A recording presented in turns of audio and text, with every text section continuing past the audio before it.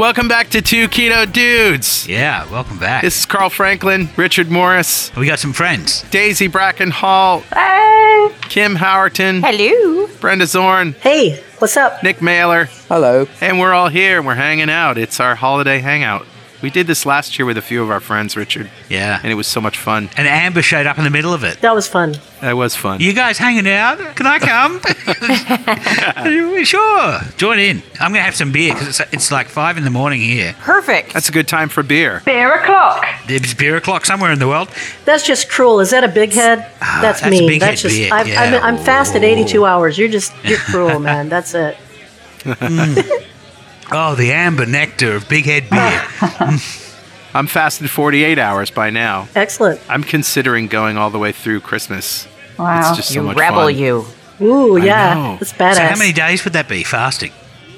6. If Wow. I end up at the holiday party at my brother's house on the 27th, it'll be 6 days. Wow. On the 12th day of fasting. Carl went to Jay's. 12 glasses of water, 11 teaspoons of salt, Exactly. 10 more glasses of water. And some magnesium just in case. Some bone broth. 40 trips to the bathroom. I have to pee all the time when I'm fasting. Well, I'm not fasting. I've just got a ham, and it's really cool the fact that Julie has a restaurant because the chef at the end of the year, they go away for like 3 weeks, and so they get rid of all of the food. So we've got like a whole ham from them. We've got a side of salmon. We've got a goose. Oh, that's a shame. A goose? Oh, yum. That's so good. Yeah, fatty and Very. Oh, yeah, we've never eaten goose before, so it's going to be that's going to be fun. Can render some schmaltz. Oh yeah, some schmaltz. Can you tell me what Bubbles and Squeak is? Bubble and Oh. squeak. It's a leftover. Leftovers. It's a Leftovers. leftover from roast dinners, and you mush up usually cabbage and roast potatoes, and you just mush it all up together, and then you fry it. Yeah, anything, all the greens, and And there's like drippings and stuff in it too, like burnt ends. Or... fry it in drippings. Yeah, it's a leftover meal that you tend to have on the Monday night. So you'll have like cold meat and bubble and squeak. So it's like hash. Yeah, it's exactly what it is. Yeah, hash. Bubble and Squeak. My family had a holiday party, and I made lemon curd pavlova. I saw that, Kim. That looked good. And I explained to them that in Australia this time of year it is cold, therefore this is why we have Yeah. this. I was doing an Australian lesson Oh, for so them. it's hot. It's the middle of summer. It's the middle hot. of a That's heat what I wave meant to right say. now. Sorry, Yeah. it's hot Yeah. this time of year, so you want a cold dessert. It was one or the other. One or the other. And everyone took to calling it a Pavlovian. Oh, no. So now That's they're great. like, can I have some Pavlovian? So like it's made with dog Yeah. saliva? Yeah, so now it's called the Pavlovian in my family. Somewhere a psychiatrist is ringing a bell. Yeah. That's I mean, right, so and everybody's every time my salivating. family gets together, somewhere a psychiatrist is ringing a bell, I'm going to have to say. That's awesome. That's a cash register. Was it crispy on the outside? It was crispy intrigued on the by- outside. It was a Really? sugar-free pavlova, I should say. Yeah. Which sweetener did you use? I used powdered swerve. Uh-huh. That's like your go-to. You like that. It's erythritol and oligosaccharides mixed. So that browns it. Yeah, and I buy it pre-powdered, or it's confectioners, but you can also throw it in throw a granular sweetener in I use a little coffee grinder to make it powdered. But Tell you, after we talked to Karen Ogilvy on Two Keto Dudes, I bought some allulose. Oh, yeah? And I tell you, it's not as sweet as sugar, Yeah. but man, everything about it is sugar. I know, but So in the mechanically? FDA application, it showed signs of liver swelling in the people Oh. that tried it, which makes me nervous. Say what? Oh, Yeah. hey. You have to be careful though, because I've seen some of those signs for other things, and what often it is that they just, whatever they're pumping you full of, even if it's just a huge amount of water, and then the liver grows slightly. Oh, as that it's might be grown. true. The kidneys. I think the same thing. They say, "Oh, the rat's liver grew," and you say, "Well, yeah, you basically pumped them full of some substrate that did that." But I know if you really want to be safe, erythritol is really safe because it basically gets absorbed and you urinate it out immediately, and nothing happens to it. I don't know about allulose yet, though. It's still being tested, and I think it's in some Quest bars now, isn't it? It's in the Quest bars, which give me Yeah. horrible gas. You didn't get on very well with it, did you? Didn't you try it, Kim? And you found it a bit. The allulose didn't give me any bloating or gas, and I have digestive problems with all the other ones. I think the Quest bar problems are they're full of Fiber. and that's going to be giving you the gas more than the sweetener. I guess. got the allulose honey, and I tried it, and I believe my description was, for a second it tasted like poison. For another second, it tasted good. Then it tasted like poison again. But that might have been like the honey flavor they added to it. Delicious. Yeah, probably But would be. I was not a big fan. But I was excited about it, and then I got very like nervous Jewish mother about it. I made an ice cream with it, and it was the best ice cream I've ever made. And it stayed. Did it give that softness that? It was soft. Yeah, but here's the thing: how I made it. I wanted to modify the recipe because you have some give with recipes, right? Yeah. But I wanted to modify it so that it was easy to remember. Okay. So I used a dozen egg yolks and a quart of heavy cream, and then vanilla to taste and sweetener to taste. And it turns out that made a perfectly soft, wonderful, premium Ben & Jerry's style ice cream. Did you make a custard or did you? Yeah, I made a custard. So I heated it up. Yeah. Just until the bacteria dies. What is it, 165 degrees or something like that Fahrenheit. Mm-hmm. And then I let it cool, and I cooled it overnight in the fridge, and then, the Alton Brown method, and then put it in an ice cream freezer for a half an hour, and man, it was it came out soft, and then I put it in a plastic and put it in the freezer overnight, and man, it was so good. Wow. Yeah. Oh, I've got some advice for custards. Because I love making custards. My daughter loves having them frozen in the little silicone molds, little custard treats. And so if you've ever wondered what on earth the lowest setting on your microwave oven could ever be used for, the one was basically breathing on your food. I take fewer egg yolks than you because it's fit in a Pyrex jar. I take 5 egg yolks, about 600 ml, which is probably just over a pint of cream. Mix it all together, vanilla, mix it very well. Then you put it in the Pyrex jug in the microwave, put a lid on top of the Pyrex jug, and you put the microwave on for 20 minutes on the lowest heat. Like defrost? Yeah, mine's called warm. It's below defrost. It's like unbelievably the lowest setting. It's sort of if you just put it under your sweater. Exactly.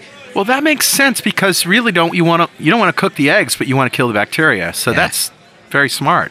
And then what you can do is you can also really control how thick you want it, because if after that 20 minutes it's still too runny for you, you just maybe do another 10 minutes, you then mix it and test it again. The nice thing about that is you don't have those, it never ever curdles like it sometimes does at the bottom of a pan. You don't have to use a bain-marie or anything like that. So if you've ever wondered what the heck should I be using the very lowest setting on my microwave for, there you go. It makes That's a good great. custard. That's very smart. It works very well. smart. And then you don't have any cleaning up because it's in the custard. Pyrex jug. Yeah. Oh, custard is beautiful. If you can cope with dairy, there are very few things nicer than a good vanilla custard as a base for all sorts of treats. If you don't do dairy, there's a brand of coconut cream called Aroy D, AROY-D, and it is just like heavy cream.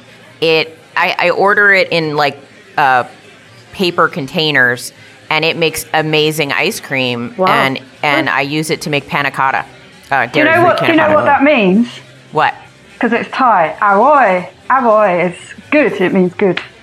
Good D. Wow. Aroy D, yeah. All right. Maybe D is for coconut or something, or whatever the Thai word is for coconut. Okay. Kevin and I just bought an ice cream maker, so we've been having some fun with it. You guys are going crazy with the food posts on Facebook. I love it. Well, I gotta kind of spoil him right now. He's new. Yeah. He's new to keto. But we're making eggnog this weekend, and we're going to use some of it to make ice cream because you pretty much can just throw it in the ice cream maker. So last year, Amber had an eggnog recipe, didn't she, at our keto hangout, which is just like raw eggs and whiskey or something. Well, that's Amber. Yes, exactly. Just throw some egg yolks in the blender and pour in an entire container of whiskey. Yeah. You're good. If you pour some of my custard while it's still quite liquid into some whiskey, you get perfectly good eggnog. Yep. And it works really nicely. Or you could just drink the whiskey. Yeah, you could just skip all that, right? But isn't it? I'm just thinking it's really nice that this way of eating is one of the few way of eating where you can have all the best desserts with very little modification. Like, obviously, the best dessert, cheesecake. If you can have dairy, then basically you can have a pretty much perfect cheesecake. Yeah. You can. And what sort of? If you just tell them this is the diet where you can have cheesecake and not feel guilty, that should surely be enough to sell it to anybody. I was having this conversation with a client yesterday who was very upset she couldn't get crispy cookies. And I was saying, crispy cookies are one of the hardest things to do on keto. But I think the way to enjoy life in general is to think like, okay, what can I do? Like, I could spend the entirety of my life upset that I am not a marathon runner because that is never happening. The genetics are not here. Not happening here. But I can do like 50,000 other things, and I should probably. I was like puddings, custards, like this enormous list of delicious things. I was like, focus on those. Lobster and tarragon butter. I have a crispy keto cookie that I made for Kevin, so I'll have to post that. So it's peanut butter. Yeah. Nice. Okay, well, we'll share. Yeah, I definitely am going to share that. Well, I was wondering, what's the kind of the one sentence secret to getting crispiness in this way of eating? Pork skins. Cheese. You can make crispy cheese crackers. Cheese, melted cheese crackers. Those get very those are crispy. good. Well, and I also have a recipe for crispy crackers that involve baking gelatin, and that'll get crispy. That's very clever. Interesting. Wow. I just mix gelatin with hemp hearts, and you bake it, and it makes incredibly crispy crackers. Have you guys used konjac root powder as a starch or maybe as a breading? Yeah. Yes. I'm thinking of making up some onion rings. And I haven't done this yet, so I don't know if any of you ever done it, but I want to take some konjac root powder, put some salt and some flavorings in that, and an egg wash, and then actually use that in total as the breading and fry it. And I don't know if it's going to come out all right or not, but I'm planning on trying it after my Have you fast. tried making onion rings with crushed pork rinds and dipping it in an egg wash first? And I have, and I've done a lot of frying of a lot of things that way. you want to try something different? I do everything with pork rinds. I was going to say, I'm astounded that Brenda mentioned pork rinds. Really. Exactly right.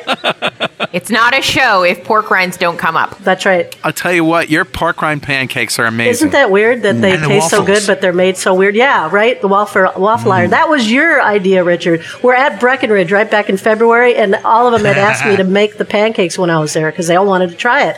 And then Richard, while I was mixing the batter, Richard's in the background digging through the cupboards because this house is, Stocked. And it's stocked. It was stocked. And he finds a waffle iron. And he's like, "What do you think?" And I'm like, "Well, what the hell? Might as well try it." And darn if they didn't work. They were amazing. I recently came up with a pork rind pumpkin muffin recipe, and it's amazing. Good. It's strange as hell, but it's amazing. It's strange that, you try not to think about what you're eating when you mix the crushed pork rinds. That pork rind flour, right? Yeah.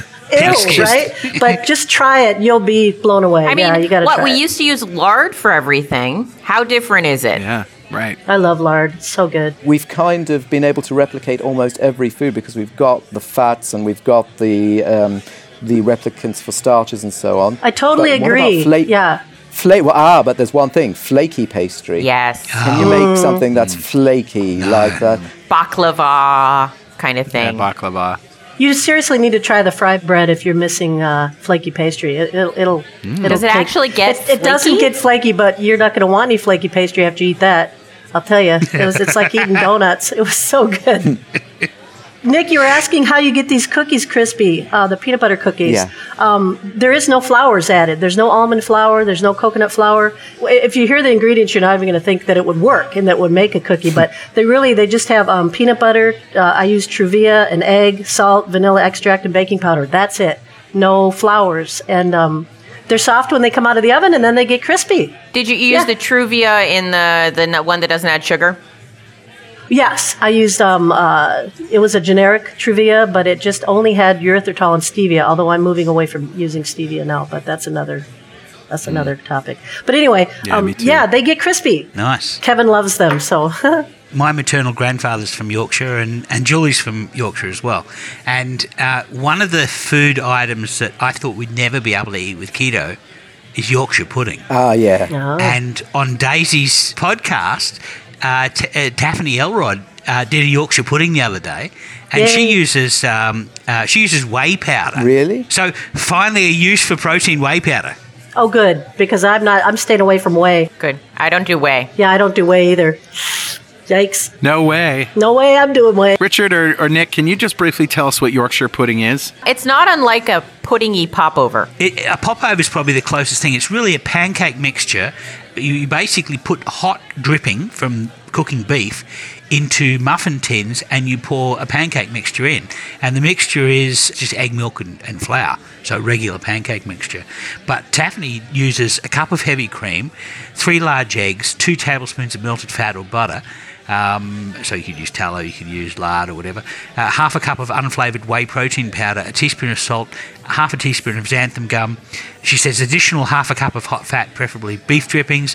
She just mixes wet ingredients and stirs the dry ingredients in or blends them in a blender, and then you heat the beef fat in a pan or muffin tins in a preheated oven, and then you add the batter and you bake it to 425 Fahrenheit or 220 Celsius until they're puffed and brown. They basically puff up like Is that like a panna That's a cooking? word I've never heard before. Really? I think that's a little denser. That's Scandinavian, right? Surely. A pannekuchen? They're quite light. So have you tried them, Richard? Have you tried the recipe? No, that's what we're going to do this Christmas because we use Marco Pierre White's recipe for Yorkshire puddings until we went keto. I mean, you're not going to have flour in a ketogenic context. So. Well, if you think about it, cloud bread or oopsie bread is kind of got that consistency to it. If you make the oopsie bread recipe and then just put some drippings in, maybe hot drippings over it when it comes out, when they come out. So I make something that I call on-purpose bread, which is a little different. Oh, instead of oopsie, that's great. You take the oopsie recipe and you fold in like some hemp heart and almond flour, but just a couple tablespoons, just to give it a little substance. And then I mix bacon fat into that, and it makes rolls. Like, Do you guys have any idea how hard it is talking about food when I am 84 and a half hours fasted? it's funny, before the call, we were all talking about intellectual topics, but as soon as we start recording, we're like, food. Well, I'm 2 days fasted, Brenda, and I'm not having any problem with the food talk. I started getting hungry in the middle of the night last night. So Carl is better than you. No, I just... No, morally better. Morally, you have more self-control. Actually, 2 more days, I might be having the same issues. So I've only been 2 days. She's been 4. Yeah, and I have a bad cold, too. This is the first time I fasted with the cold. But you know what? It didn't get any worse. I think the fasting really helped with my head cold. I don't hardly ever get sick. This is the first time in like a year and a half or something. But yeah, in the middle of the night last night, I started feeling uncomfortable. Sorry. So, no, don't be sorry. My God, I get to eat in 3.5 hours. I can do this. There you go. All right. There you go. We're just building the appetite. That's right. No kidding. Good thing there's no food down here in the office. Holy shit. I can make you some Pavlovian. Yeah. So I can shift the topic away from food, and I think this will be a good thing for us to do on our hangout. And that is, I want each of you to go around in turn and just sort of recap for us all the cool things that you've done this year and all the good things that have happened. And I want to start with Nick because, everybody else we sort of have heard from, at least on our show, and we haven't heard from you, Nick, in a while. So what the heck have you been doing besides debunking bad science?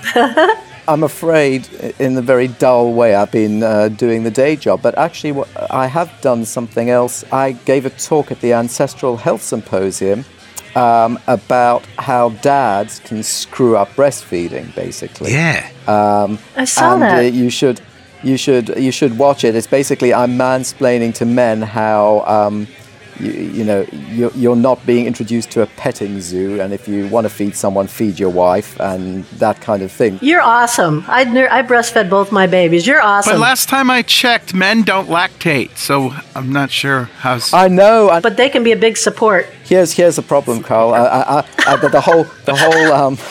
The whole talk basically goes about how there was kind of traditional masculinity and how traditional societies reared children and helped women feed their children and what the role of the fathers were and that kind of thing, and looked at some tribal societies. Yeah. Then we looked at what the formula companies did and things like that. Oh, that's awful. Yep. Basically, what's happened subsequently is that we've been screwed, and we've been telling women that they're basically pretty useless. They probably can't cope, and they need some men to help them by pumping their babies full of industrial foods by lovely companies like Nestle and so on. It's definitely a topic that needs to be covered. Yep, it's awful. And so if you want to look at my talk at AHS, that's what I was talking about. And particularly, there are really weird statistics about different countries that are more and less supportive of women, and how they aren't able to breastfeed in those countries where they are not supportive of those women.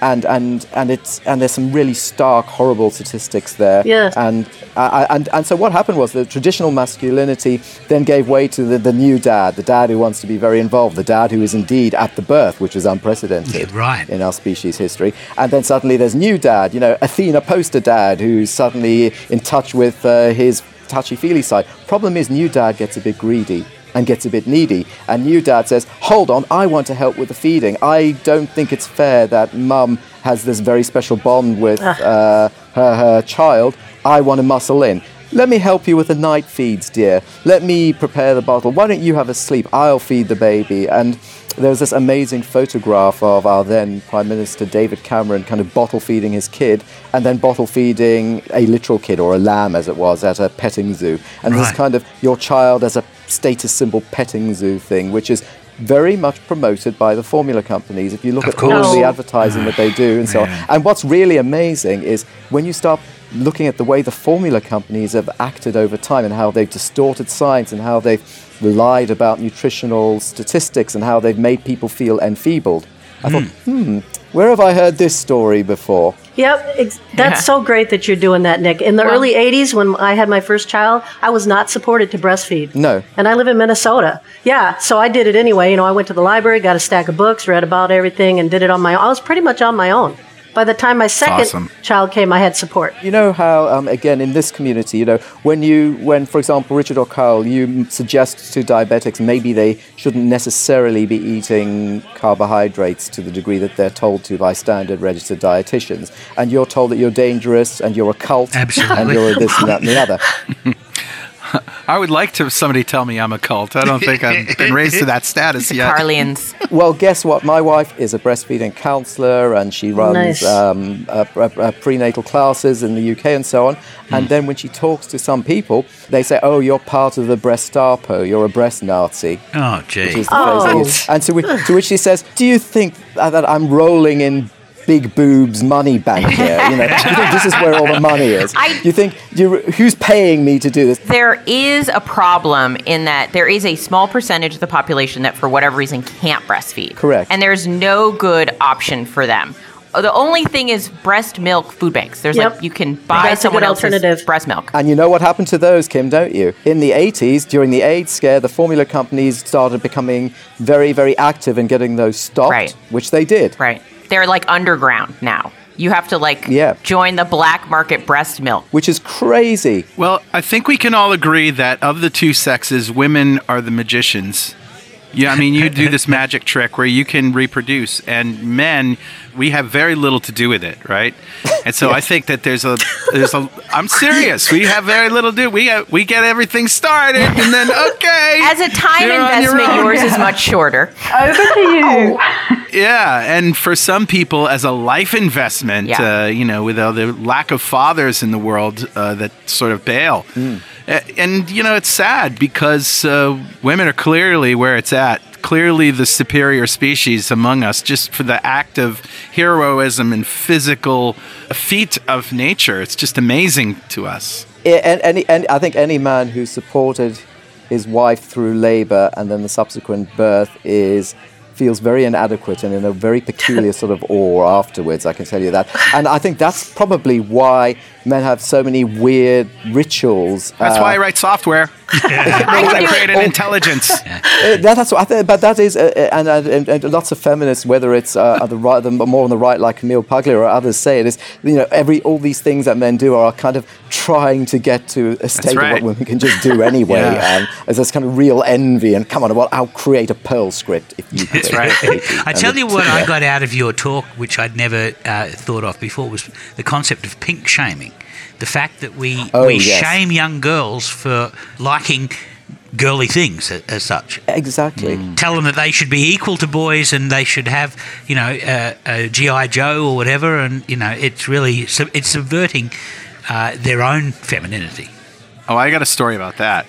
I'm sorry. I'll just be very quick here. My first wife, whom I had my children with, she did her dissertation in college on gender stereotypes in media. Okay, so she was basically saying the reason that all these little boys play with guns and the reason these little girls play with dolls is because the images that they're bombarded with, the subtle suggestions that they're given by their parents and all that stuff. So when we had our first baby, who's been on the show actually, Emmy, we specifically didn't want to know the sex, and we decorated her nursery in green.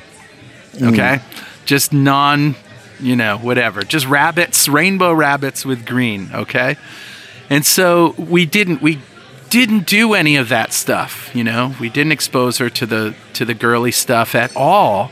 And before we know it, she's walking around the house filling up 2-liter soda bottles with warm water and putting them to sleep with blankies over them. Oh, no. Yeah, and the thing is, Carl, that the point is, whatever the reason for that is, whether there is something that's biologically nurturing or whatever, what's interesting is we still we think that is lesser. We minimize that. We say, oh dear, that's kind of, you shouldn't be worrying about your little pink frilly things and being a princess. What you should be thinking about is being a businesswoman or being a space woman or whatever. Right. Still that masculine is better. Oh, yeah. Yeah, exactly, and that's the point. In women. Than anybody. And I know nobody will see this except the people on the call, but I was sitting down and I noticed that my daughter's pink dinosaur over here, which I was sitting on, I love that. kind of summarizes things. You shouldn't have to choose, if you're a little girl, between those two magisteria, right. the pink and frilly and all the other exciting things that you can be. But we kind of say,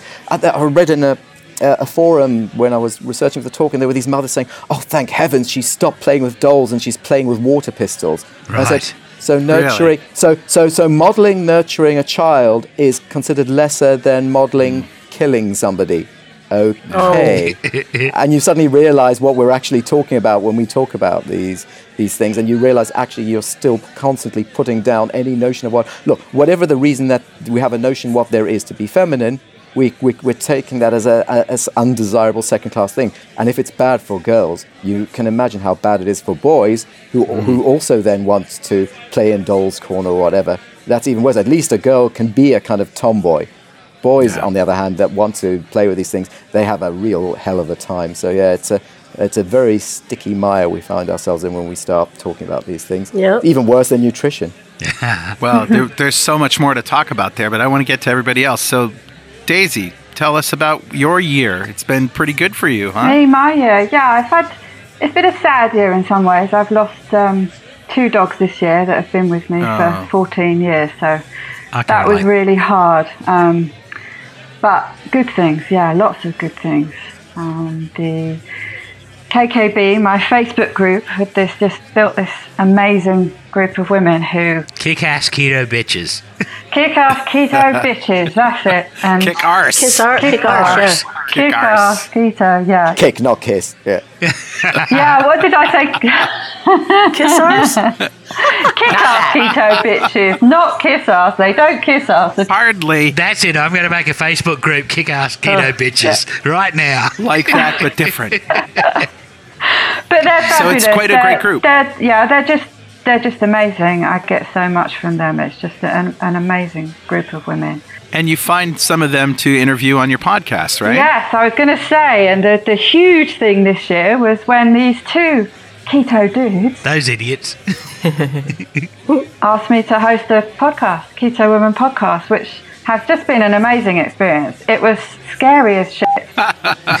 Really, really scary, but I just love it. It's a great excuse just to talk to amazing women, extraordinary women every week, and get to ask them all the questions I'd like to ask. Right. Yeah, they have been extraordinary. And it's been fun. I mean, it's great for us because, we're getting these things started, and then hopefully they have a life of their own. Yeah. After a while. And Daisy does a lot of work to get this up. She builds the scripts and she puts together the interviews, and she does all of the work without needing our attention. And Carl and I are working on some other big podcasts which do take a lot of our attention. So I just want to say I really appreciate Daisy's effort to be able to step up to the mark and get this stuff out. Absolutely. It's definitely a lot of work, no doubt. It is, yeah. And we've got some help from an engineer, Brandon Wen, who is one of our Pwop Studios engineers who's working on Daisy's show, and he sort of took it over. So he's fabulous. He's really great to work with. I really appreciate the work he does. It's great. We're getting it down to a science now. Yeah, I've got a real good formula going now, so it's brilliant. So that has just been fantastic. That's been the biggest thing this year. But recently I've also started running. Oh. I say running, I sort of do air quotes with that because it's more of a fast shuffle really. But Cool. yeah, doing the Couch to 5K program.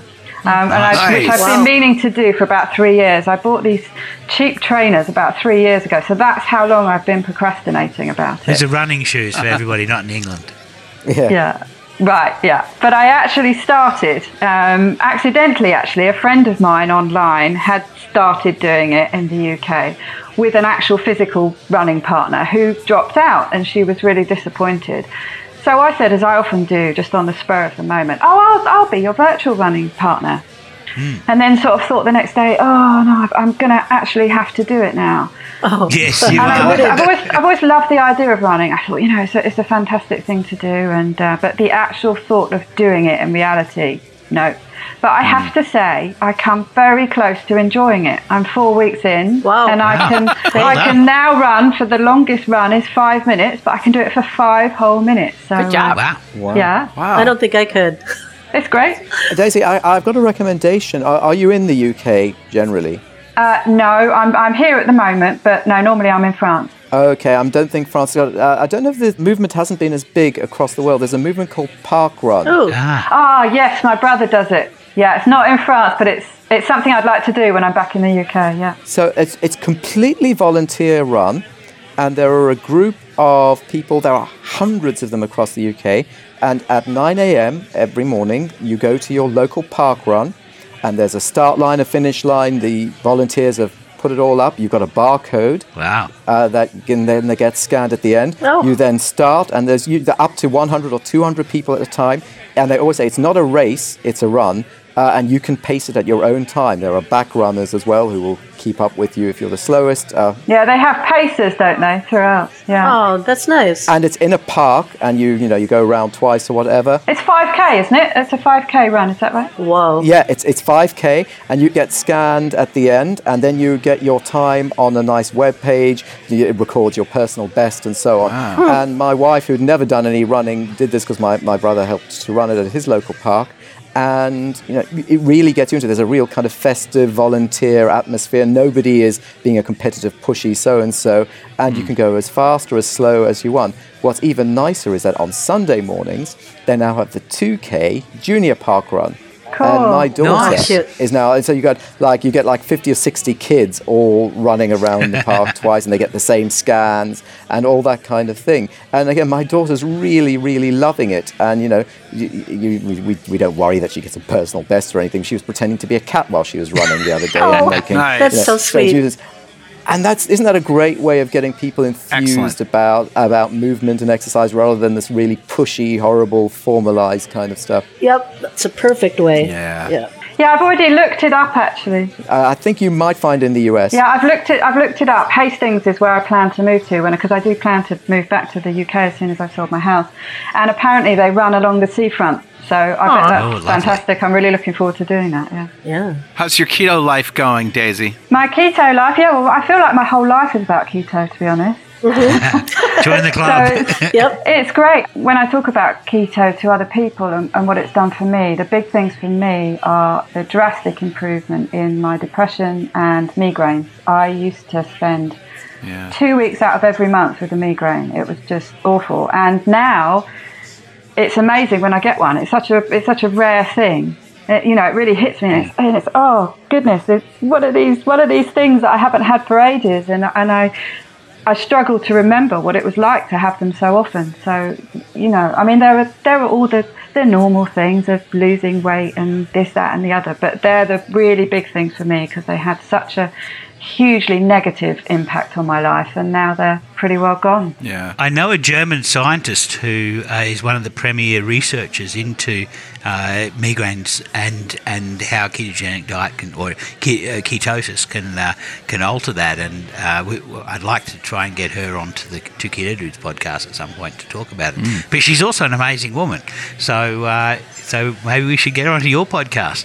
Is she an extraordinary woman? I'm going to get her first. Yeah. Competition. Yeah.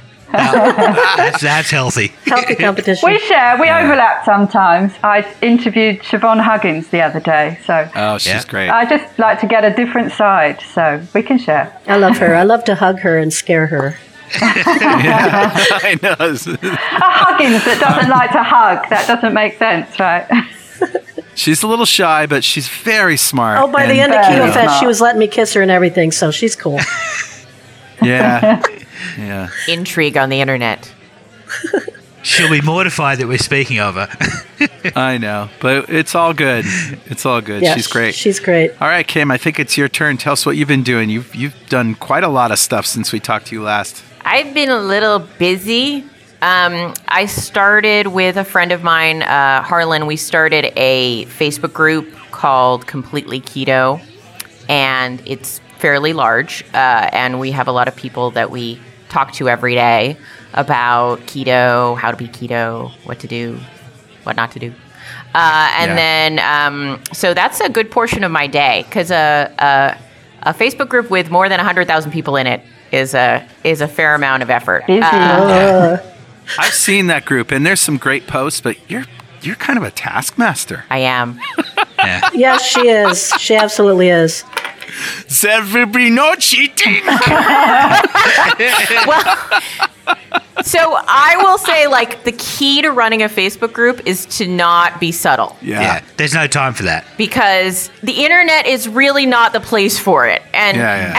and what I say about cheating basically is, if you decide to make a choice that is not keto, you're not excommunicated. It's your life, it's your body. You get to Exactly. choose what to do with it.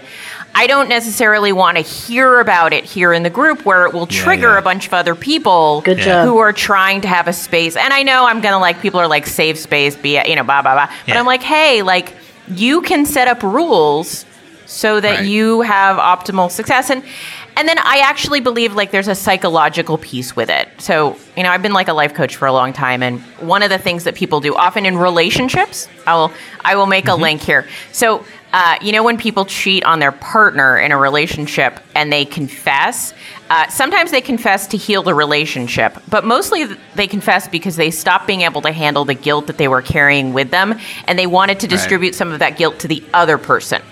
Right? yeah. Like, you want to, like, redistribute the load. And I don't actually think confession is healthy for that. I don't think so. A lot of people will eat a cookie, come to a group and be like, I ate a cookie, so that 20,000 people will say, you're only human. It's totally okay. I think Right. if you make a choice, you should have to, like, I mean, I'm not like trying to, you must suffer the consequence. No, but like, but if you make a choice, you should then see that choice through. And Yeah, right. and so that you can then make a decision about whether that was a good choice or a bad choice. And hey, maybe it was a good choice. Like, I'm not you. I don't know, but Yeah. But I have my reasons for being a hard ass, basically. So you don't want a confessional. You don't want confessionals on No your... confessionals. Yeah, None. great. I love None. that. Not allowed. I am with you there. Yeah. We had somebody on the ketogenic forums the other day do something similar to this, saying, it's Christmas time, I'm sorry, I'm going to cheat. And there's a few people who said, don't talk, don't trigger me. And there are others who said, go for it, whatever. And somebody just blurted out this comment, I hope you yourself. I was like, yeah, that's going to get flagged. And like Yeah, 12 people jump on and all flag it. And I said, right, yeah, we'll get rid of that. But as I said to this person, it's important to accept the fact that you're going to make this choice. And you may well feel awful. You may well feel physically awful. And that's a useful thing to go through because you're going to learn whether you want to ever do that again. Right. And Right. I think allowing kids to touch hot surfaces is an appropriate thing. So I agree. Well, like Nick said, he's like, I'm in a part of the world where I'm only there occasionally. They have the best thing ever. The repercussions for me are acceptable. I'm going to make that choice. Great. Like, he is an adult. Like, Yes. I am not the food police. Exactly, and I also know that I am going to have acid reflux tomorrow. I know what's going to happen, which means I don't want to be doing this every day. 3 times a year is about enough, and I can cope with that. And it is a utilitarian thing. Is it worth the result? And you say, yeah, for me, I've just about waited. So when you go to Paris once a year, you go there and you go to the boulangerie. Exactly, and you say, if I'm going to have one of these things, it's got to be in Paris and it's got to be the best thing ever. Yeah. Right. What really annoys me sometimes is where you kind of just go to the supermarket and get some sort of crappy frozen chocolate eclair. Come on, if you're going to blow out, at least do it well. Get the best that there is and really focus on it. Exactly. Good plan. Throw some bacon on it, for Christ's sakes. And I do think it is a bit of a slippery slope eating off keto. It is for me. There does seem to be some validity to the cheat day issues. Like, Dr. Jacob Wilson did a study and he found like people that included a cheat day, their body composition was worse. So they lost the same amount of body weight as the full ketoers, as the keto during the week, cheating on the weekend people. So everybody lost similar amounts of weight, but when they did their body comp, they found that fully keto people lost almost all fat. And the cheaty people lost both fat and lean mass. Messed up the process, yep. Yeah, exactly. So it is a choice. I agree with you. And there's this real bro science with carb backloading and carb night and all that. Yeah. just be honest. Come on, you just want to eat donuts every weekend. Stop trying to turn it into pretend it's all sciencey. Right. Yeah, stop trying to make me eat a donut to validate your decisions. Right. That's a good Right. one. Yeah, exactly. Yeah. I'm not going to Yeah. cheat. Sorry. Exactly. So mostly I've been being a hard ass on my Facebook group, and then I'm a nice person when I'm a coach. So I vacillate. So how many people have you coached? And I'm curious about your audience, your customers. Oh, I have to add them up. Let's see. 1, 2, Roughly. about 200. Okay, so out of those 200, have you ever been stymied? Oh yeah, I mean, like I stymie myself, right? Like, but it's never been permanent. Yeah. There have been people where, they're not dropping weight, they're not doing this, there's not happening, and then like the advice you give to the masses work for 80% of the time, 90% of whatever, but then not every person hits this, but a lot of people will eventually get to a point where their body, my belief is they've reached a point at which they're no longer ill. Like they've gotten to a place where their insulin low, is in a range where they're not so sick. They're fit for a living, and like honestly, from an evolutionary perspective, having a little extra padding is something your body probably wants. Yeah, your body certainly doesn't want to be 8% body fat. Right, exactly. And so now you have to, at some point, decide if you're going to make a change. Now, some people are naturally very lean, and they never have to make this decision. Yeah, we hate them. I understand. No, Yeah. Hi, Nick. Hi. Totally kidding. So some people, you just cure the insulin issues and they just drop all the way down till they're like, I can't stop losing weight. And you're like, oh, that's a problem.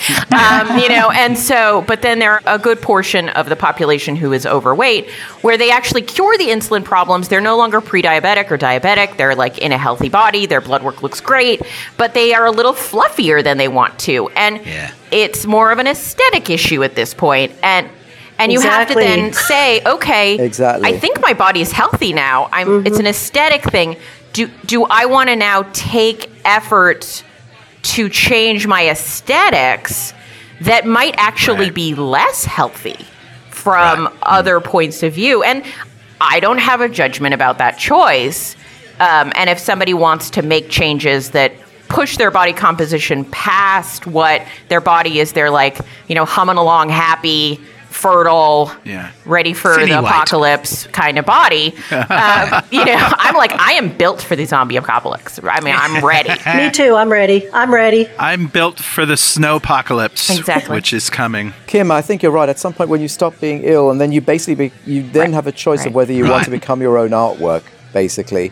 And effectively, it's like it's like you're working on this piece of furniture, and you want to just take that little edge off, and you want to make it a really beautiful piece of furniture. You're right. Right. It's an artistic endeavor at that point, really.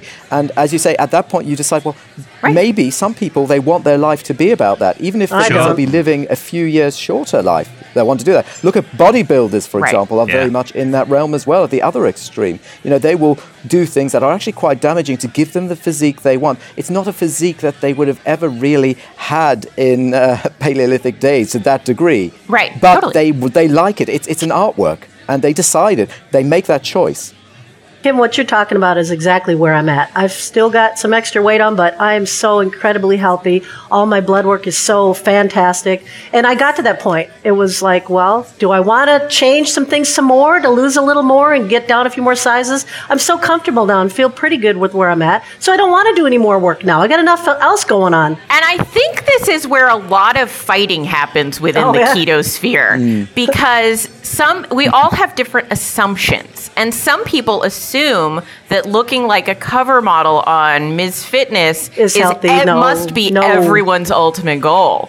And, I mean, I actually did undergo this year a bit of experimentation with the whole, like, how much fat, how much protein. I did that whole thing.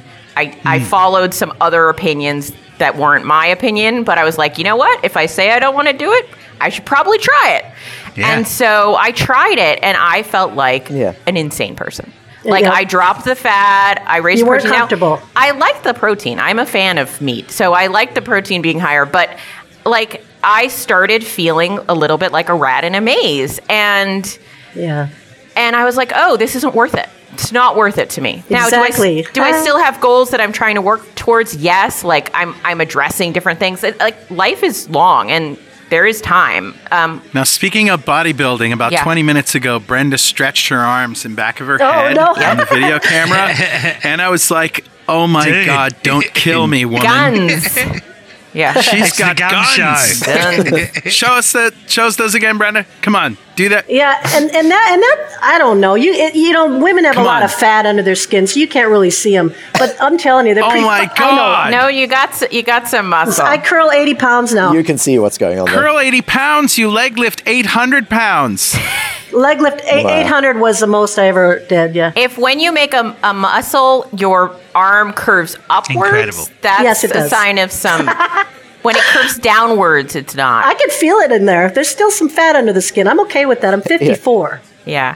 Well, Brenda, it's your turn now. So you have probably the most remarkable story of all of us about what's happened to you in the last few months. I don't know. All these people have such great stuff, and I'm kind of envious of some of it. But I don't know. Where do I even start? Well, let's talk about Kevin. I fell in love this summer. Yeah, Yeah. you did. Yeah, you did. And after I'd known him for a few days, I found out he was on dialysis because of complications of type 2. I didn't know that when I first met him. And probably about 4 or 5 days in, and I've told him this, I got a hold of some friends, and Richard was one of them. And I said, I'm going to have to make a decision here because this is pretty serious to, get involved in serious health issues going on. And that's a lot to deal with. And then I thought it was meant to be, and I love him, and I can handle it. I'm a strong person, and I'm not sorry I decided to let myself become very fond and fall in love with this man. But he was watching what I was doing. We were dating, and he was watching what I was doing, and he started to listen to my story and read my story on Diet Doctor and listen to my podcast. And without telling me, he started eating low carb and started asking me questions. That's when I kind of realized that he's wanting to do this. And he's had some fantastic things happen. And hopefully you'll have him on the show again. He can tell you about all his fantastic things. That he'd love to do that himself. But he would be here right now, but he's at dialysis. he definitely would have stopped in and said hi to you guys. But so that's a pretty incredible thing that's happened this year, is meeting him. And you cooking with him and the Yeah. stuff that you're eating is amazing. And you've got his blood sugar down. I'm luring him to the good side, see. How is his blood sugar, and how was it? It's trending down. How was it? Over 300s, even on insulin. Now Jeez, it's yeah. closer to, for a long time it was around 160. Now it's around 130s. He has a lot of readings around 100 or under. Nice. Wow. His last A1C, his worst A1C was 12, and his last one was 6.4. So and that was after just 11 weeks. So, I mean, he's improving. He's reversing his diabetes. Yeah. He's Native American, right? Yeah, he's a Ojibwe, His folk are very susceptible to diabetes. much more so. And his daughter, Cara, she's just recently had a diagnosis, right? Oh, his daughter, Kara, I believe her diagnosis has been a while, actually, Okay. because she's on insulin now. But she is interested in doing this, and she is okay with us mentioning her on podcasts. Good. Okay. Yeah, she's 28 years old. He also was diagnosed and on insulin immediately at age 28. He Gee. went into the hospital, and I believe blood sugars were 500. So Yeah. obviously in that family, they get diabetes much younger. I was Yeah. probably late 30s, early 40s. Yeah, I was So- 38. Yeah. Yeah, so it happens at a younger age. So unfortunately, that means that he's been dealing with this longer, has been using insulin longer, and his kidneys had much more time to be damaged. Right. I went with him to dialysis yesterday, and I got to tell you, if you have type 2 diabetes, you better do everything you can to pay attention to this ketogenic thing and fasting and prevent that from happening to you. Yeah, you don't want that. You don't want to end up that way. So anyway, Kevin and I are very happy, and he's feeling good, and I'm so very grateful every day that I ever met him. So that's a huge thing this year. The other huge thing is the intensive dietary management program. That's Jason Fung's practice. Dr. Jason Fung and Megan Ramos hired me to do consultation with their clinic clients, and I'm still training for that, but I'll be Nice. doing that soon. I'll also be running a fasting group for them. Speaking of a fasting group, we have on the ketogenic forums, the Zorn Fast group is up and running right now. Yeah, you're going to be so good at that. You know what? Sometimes they don't have time to go in there as much, and they're supporting each other. Yeah. There's 40, I think I counted 50 people in there once, and they're really getting good at supporting each other. Yeah. But yeah, they're nearing the finish line. A lot of them do it with me in the same hours I do, and I'm stopping at 4 today. But they're allowed. We don't have rules in there. They start and stop when they want. But yeah, we're just finishing up a big fast right before Christmas right now. It's really great when people do it together because there's nothing like, I'm hungry, and somebody says, you can do it, take some salt or whatever. Right, exactly. Getting that encouragement. So, and it works. I just want to say, just to interrupt, I apologize, but the last Obesity Code podcast about the I forgot the man's name. John He's Collier. Oh, John Collier. John, yeah. That was a heartbreaker. Oh, And if God. anybody needs to tell anybody why they need to turn their diabetes around, that episode is a must listen. Exactly. So during the recording of that, both Carl and John broke down during the recording. Carl probably won't mind me mentioning this. And Megan also broke down doing her recording. All of us, somebody was cutting onions in the room when we were putting together that podcast. It stands on its own as one of the best things that Carl and I have done. Yep. And I guess we're segueing into me talking about my year, but because the Obesity Code podcast has been the majority of our last 2 months worth of work, really. Yeah, it really and has. if it wasn't for people like Daisy taking the ball and running with their own podcasts, we wouldn't have been able to spend so much time on the Obesity Code podcast. And also, we've had people lining up to be guests for Two Keto Dudes, and so we've not had to chase for that as much anymore, which has meant we've been able to do the Obesity Code podcast, because that's a very intensive, that's sort of takes basically 3 days of Carl's time and my time to put that whole thing together. And I guess Jason and Megan, they put a lot of work in, and a lot of the content gets cut because we're trying to edit the show to be about an hour long, and we end up with Jason will go on for an hour about the idea of type 2 diabetes being reversible, but the damage from diabetes not being reversible if you don't catch it early enough. And one of the examples is kidney disease, and he's a nephrologist. Yeah. The whole reason he got into this was because he was tired of seeing people that he couldn't help. You know, because once you get past that sort of macroalbuminuria, which Yeah. is basically when your kidneys are unable to hold on to protein, once you get past that, you're not going to reverse that. And John Collier reversed his diabetes after 25 years. So he was diagnosed in 89 and reversed his diabetes just like 3 years ago. So you can reverse your diabetes at any Right. point. Kevin is reversing his in just a few months. Yeah. Right. But you can't reverse the damage that's done by it. It's kind of like when you don't put oil in your car, you do permanent damage to your engine. And once the permanent damage is done, you can put all the oil in you want, and it's not going to bring your car back. This is why I was very angry when I saw on Twitter recently another registered dietitian saying that really diabetics needed to be worried about being on a low-carb or ketogenic diet because there are questions to be asked about its effect on the kidneys. Well, there are no questions about the effect of diabetes on the kidneys. Brenda, you mentioned that, and I heard the podcast where you're on with Kevin, and you mentioned that he's a Native American. I just thought I'd mention my brother, who is a professor at University of Minnesota in Duluth, a history prof. He and his wife are writing a book called Decolonizing the Diet, basically about Native Americans and... Okay. Basically, as he says, he challenges the common claim that Native American communities were decimated in 1492 because of the disease that was brought and all that kind of thing. Because he makes the point that, you know, human populations, you look at the Black Death in Europe, human populations are able to recover from mass epidemics within a century pretty much all the time. Yep. So he said that wasn't good enough as an explanation of what the hell went wrong. And he says what actually happened was that when people came and screwed their ability to hunt, gather, and farm nutritionally dense plants and animals. And eat the food that worked for them and their body and their genetics, yeah. Yeah. Exactly. And that was the genocide. And so his book's coming out, I think, next year in March. You need to remind me, and I'll get him to send you a copy, because it sounds like... Oh, absolutely. Yeah, well, we're nearby where he is. We could probably go meet him and everything, yeah. It could be quite useful. We're getting pretty involved in this. I think it's worthwhile because, as you've said, Richard, as well, these communities across the world have basically had genocidal crimes committed against them. It's still happening now. It's not something in the past. These people are being told to eat like this and it's if you focus on it for just a moment, you start getting very angry, and you have to then focus that anger in somewhere useful. So we have the same problem in Australia with the Australian Aboriginals, and you often see this trope amongst people like dietitians complaining about the quote-unquote Paleolithic diet, complaining that, well, how would we know what the Paleolithic man ate? You know, there's none around to talk to.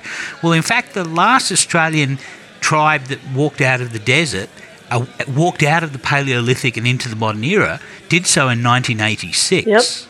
So we actually have people within recent record. We can say, what did you eat? You know, and so we can actually find these things out. And there was a researcher.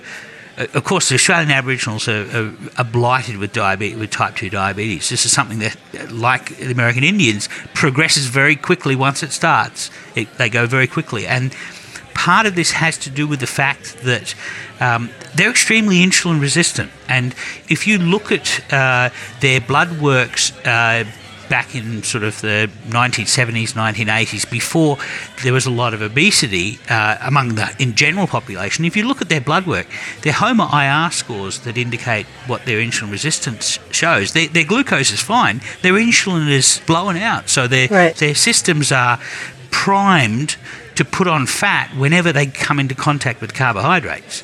And what we did with them in Australia, and this is similar to every hunter-gatherer culture around the world, in Australia what we did was we tried to supplement their diet by giving them free rations of white sugar, white flour, and tea and tobacco. And they would get a packet of that. The 4 food groups. The 4 food groups. And the government would give a packet of that to every Australian. This was the ration sort of around I think it probably came in around about the Great Depression era, but this was sort of like the beginning of the 20th century. basically supplementing everybody's diet to give them calories by giving them calories from highly processed sugar and flour. And of course, with the Aboriginal populations, this moved very quickly Made them very sick. As Nick says, a genocidal disease. So No, it's horrible. Kevin is on a transplant list and has been for about 3.5 years. He's been on dialysis that long. But why reverses diabetes now? That he's waiting for a kidney, because wow, check that out, 4.0 ketones. I just checked my ketones. Wow, look at you. that, on the finish line. Brenda wins. But yeah, I win again. But there are other, if he reverses his diabetes, he's going to avoid the other, like type 3 diabetes. I mean, he's going to avoid the other things that high, insulin and will do, and that is heart disease and dementia and all those other things that we amputation, all the things that we know that it does. He can be healthy in those ways, even though his kidneys are damaged now. Anyway, I just wanted to put that in there because there are a lot of things that eating keto now for him are going to help. Plus, it's giving him a lot of energy. He's so lucky to have you. And seriously, I mean, if I could live with you and have you cook for me every day, I would. Seriously, Well, we'd all be lucky. You're also increasing his likelihood of being able to get a transplant by making him a healthier candidate. Right. Yeah. Richard, there was one thing that you said, and it's been something I've been thinking about recently, and I've been actually speaking to Amber O'Hearn about it and various other people as well. And you mentioned that the Australian Aboriginals are naturally very insulin resistant. Right. And I'm thinking about that phrase, and it's a bit like the pink shaming thing we were talking about earlier on. It makes them seem like we are normal with our insulin sensitivity, and they are somehow pathological with their insulin resistance. That's an interesting comment. Yeah, I agree. Yeah. I would prefer to say that their bodies are evolutionarily appropriately apportioning the insulin that they use to push the glucose into the cells that actually need it. So if we turn it around, we can say that those carb eaters who eat with carb are in emergency glucose disposal mode, rather than saying that they are insulin sensitive. Yeah. It sounds less cool when you say that, don't you? Yeah. So if you say, you're spending most of your life in emergency glucose disposal mode, and aren't you lucky you have that mode, bearing in mind what you're shoving down your gullet, unlike what you're supposed to be as an ice age fatty-brained species. Absolutely, I think sometimes, because it's perfectly appropriate. Yes. Can you imagine if the Aboriginal muscles and lipocytes were sponges for glucose? As soon as the liver does some gluconeogenesis, it would be sucked up. None of the glucose would make it to the brain or the blood cells, and they go into a coma. So thank heavens that they are acting appropriately for our species. It's people who have this weird constantly on glucose emergency disposal mode are the weirdos. And let's turn it around to that rather than saying, oh dear, you're not insulin resistant. That's a pity. We better try and feed you lots of potatoes so that you become insulin resistant. That's actually a very good way of looking at it. Well, we're running out of time here, guys, and I'd like to just have everybody give our sign off. And I'll start by saying it's been a crazy, amazing, heck of a year for me.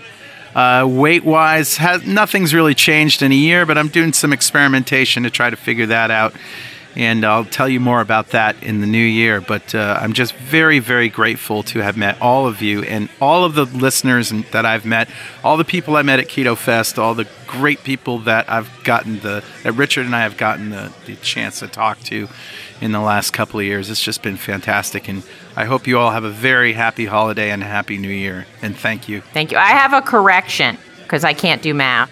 I've coached 700 people this year. I just added That's it. a bit of a difference. Sorry, people. I didn't forget about you individually. I simply can't add. I've coached 4 privately, so I guess you win.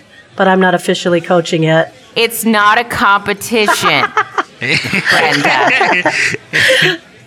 Kim, do you want to say a happy new year to the peeps? I will. I want to say a very happy new year to everyone. I am over the moon thrilled that this community exists. I really have to attribute a lot of my success to the people on this call and some other people not on this call, but the Two Keto Dudes community they're my heart. They are lovely people. And, when you enter this alternative universe of keto, it's really important to have support. And I can't thank these people enough for being the support I needed on my journey, and the support they continue to offer. I totally agree with you, Kim. These guys have got more integrity than most anyone I've met.